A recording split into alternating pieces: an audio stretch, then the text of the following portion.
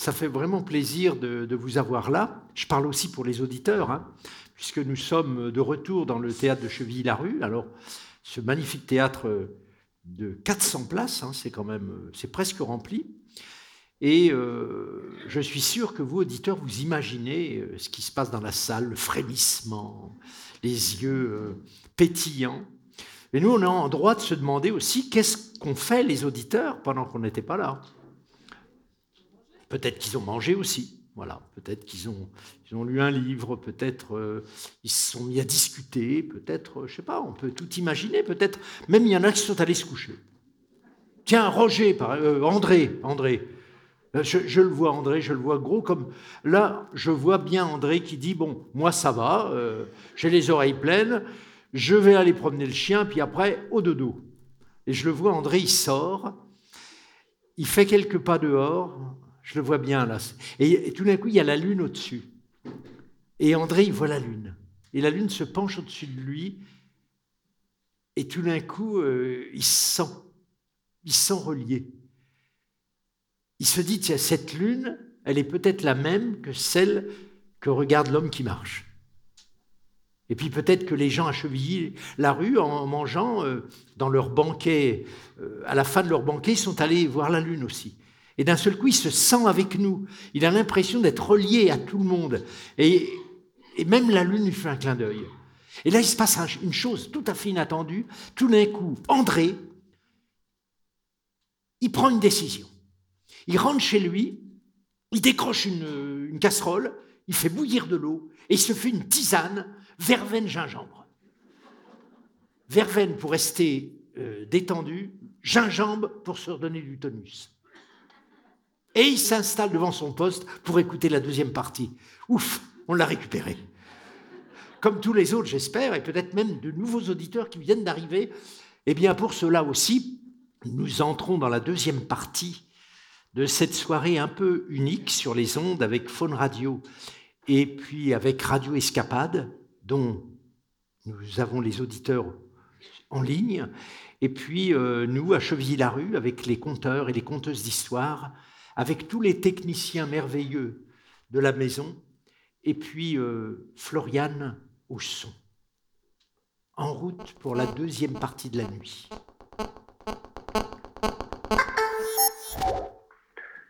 Bonsoir. Pouvez-vous me dire si l'homme qui marche est entré dans un lieu d'accueil qui s'appelle la Moquette ? Ah, il y a un auditeur qui vient de se manifester. Alors, je ne sais pas, il y en a qui connaissent un lieu d'accueil qui s'appelle la Moquette ? Oui, vous connaissez ? Attendez, un lieu d'accueil, c'est vrai ou c'est faux ?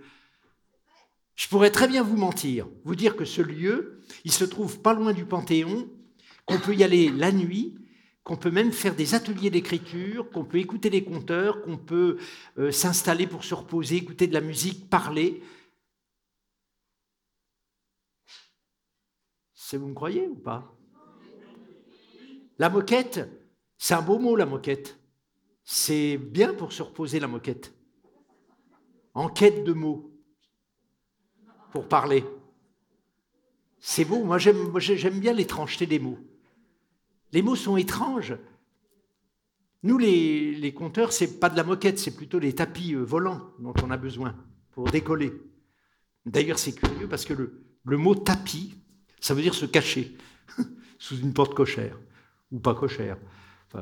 Enfin cochère, c'est un cochon. C'est un porc.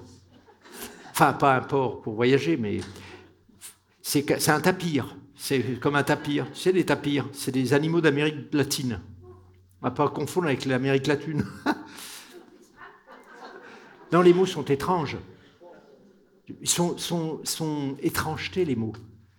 Et c'est tout petit dans l'enfance qu'on est étonné par l'étrangeté des mots. Moi, tout petit, on voulait me faire parler espagnol. Et c'est très confus parce qu'il y a des mots c'est des frères jumeaux, mais en fait, ça ne veut pas dire la même chose avec le français. Par exemple, tu vas dire constipado en espagnol. Ça veut dire que tu es enrhumé. Ah oui, il ne faut pas se tromper. Par exemple, resfriado, ça veut dire refroidi. Mais en France, si tu dis on t'a refroidi, c'est que tu es mort. Mais la mort en espagnol, c'est l'amour. Tu vois, il faut... Moi, quand j'étais petit, quand j'étais enrhumé, on me disait « tout tienes un gâteau pour la garganta ». Ouais, c'est une expression qui veut dire « t'as un chat dans la gorge ». Il y en a qui font de l'espagnol. Parce que le chat, en espagnol, c'est gâteau. Il faut le savoir. Et moi, quand j'étais enfant, je me disais « si t'as un gâteau dans la gorge, tu le manges ». Ouais, seulement manger en espagnol, c'est pas la même chose, c'est comer. Et pour moi, comer, c'est une vieille qui faisait du mal de tout le monde. Quand tu la voyais, il valait mieux partir. Ouais, seulement partir en espagnol, c'est pas la même chose, c'est faire deux parts, si tu veux. C'est rompre. Remarque, si tu dis romper en français, ça veut dire que tu peux partir. Mais partir en espagnol, c'est salir. Tu ne vas quand même pas salir avant de partir. Hein? Bon, pourquoi je disais ça, moi? Oui, je voulais dire que l'exil d'une personne, c'est aussi l'exil de sa langue. Et vous, c'est quand la dernière fois que vous avez perdu votre langue? Ça vous éclaire, une langue de poche? Il paraît que le vrai fait ce qu'il peut, tandis que le faux fait ce qu'il veut. Mais peu importe. Après tout, ce qui compte, c'est ce que vous allez en faire vous.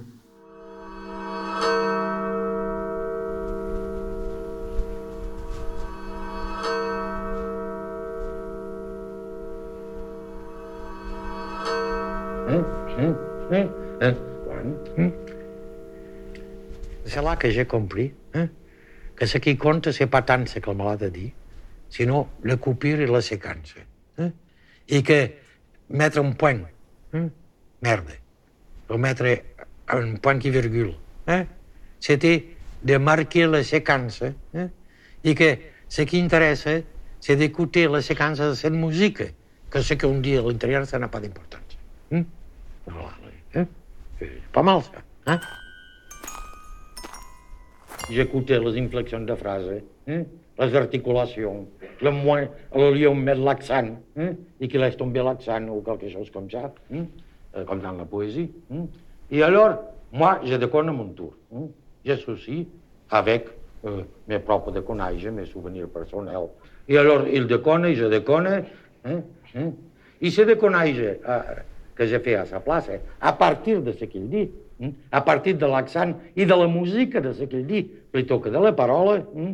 Alors, donc, j'ai rempli, on peut dire, mon ventre. Et alors, de temps en temps, je dis, tiens, si je lui sortais ça maintenant.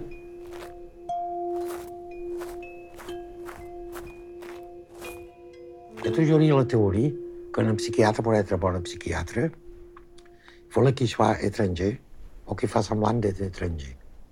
Par exemple, c'est une coquetterie, c'est pas une coquetterie de ma part, de parler mal le français. Il faut que la malade, même le type normal, qui ne me comprend pas, alors ils font un effort certain pour comprendre. Quoi, Ils sont obligés de traduire.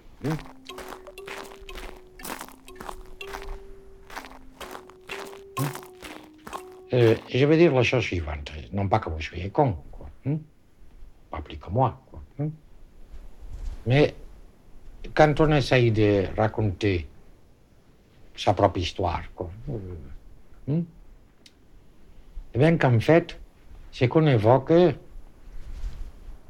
sans être radicalement faux, est toujours faux, ou faussé. C'est-à-dire que parfois, on met l'accent sur une sorte de ton épique.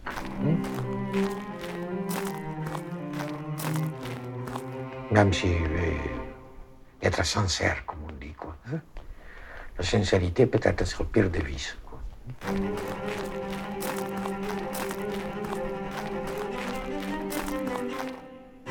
Le droit au vagabondage, quoi.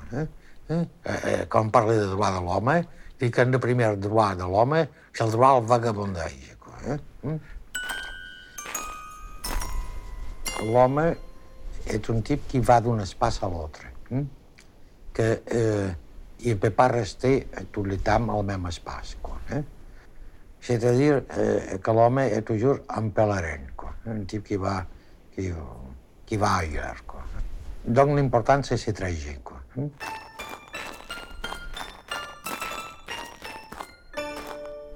quand on se promène dans le monde, hein, ce qui compte, c'est pas la tête, hein, sinon les pieds. Savoir où est-ce que tu mets les pieds, c'est tout. Tu comprends? Parce qu'il s'agit de tenir debout, quoi, vous comprenez? De faire une distribution de tonus, quoi, qui te permet d'aller quelque part, mais tu y vas avec les pieds, non pas avec la tête.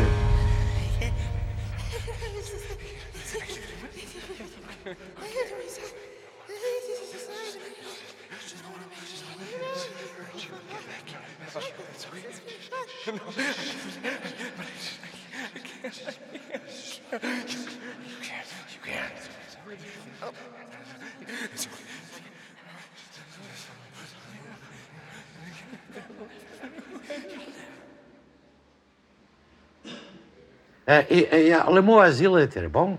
Je préfère le mot asile qu'hôpital psychiatrique. On ne sait pas ce que ça veut dire, hôpital psychiatrique.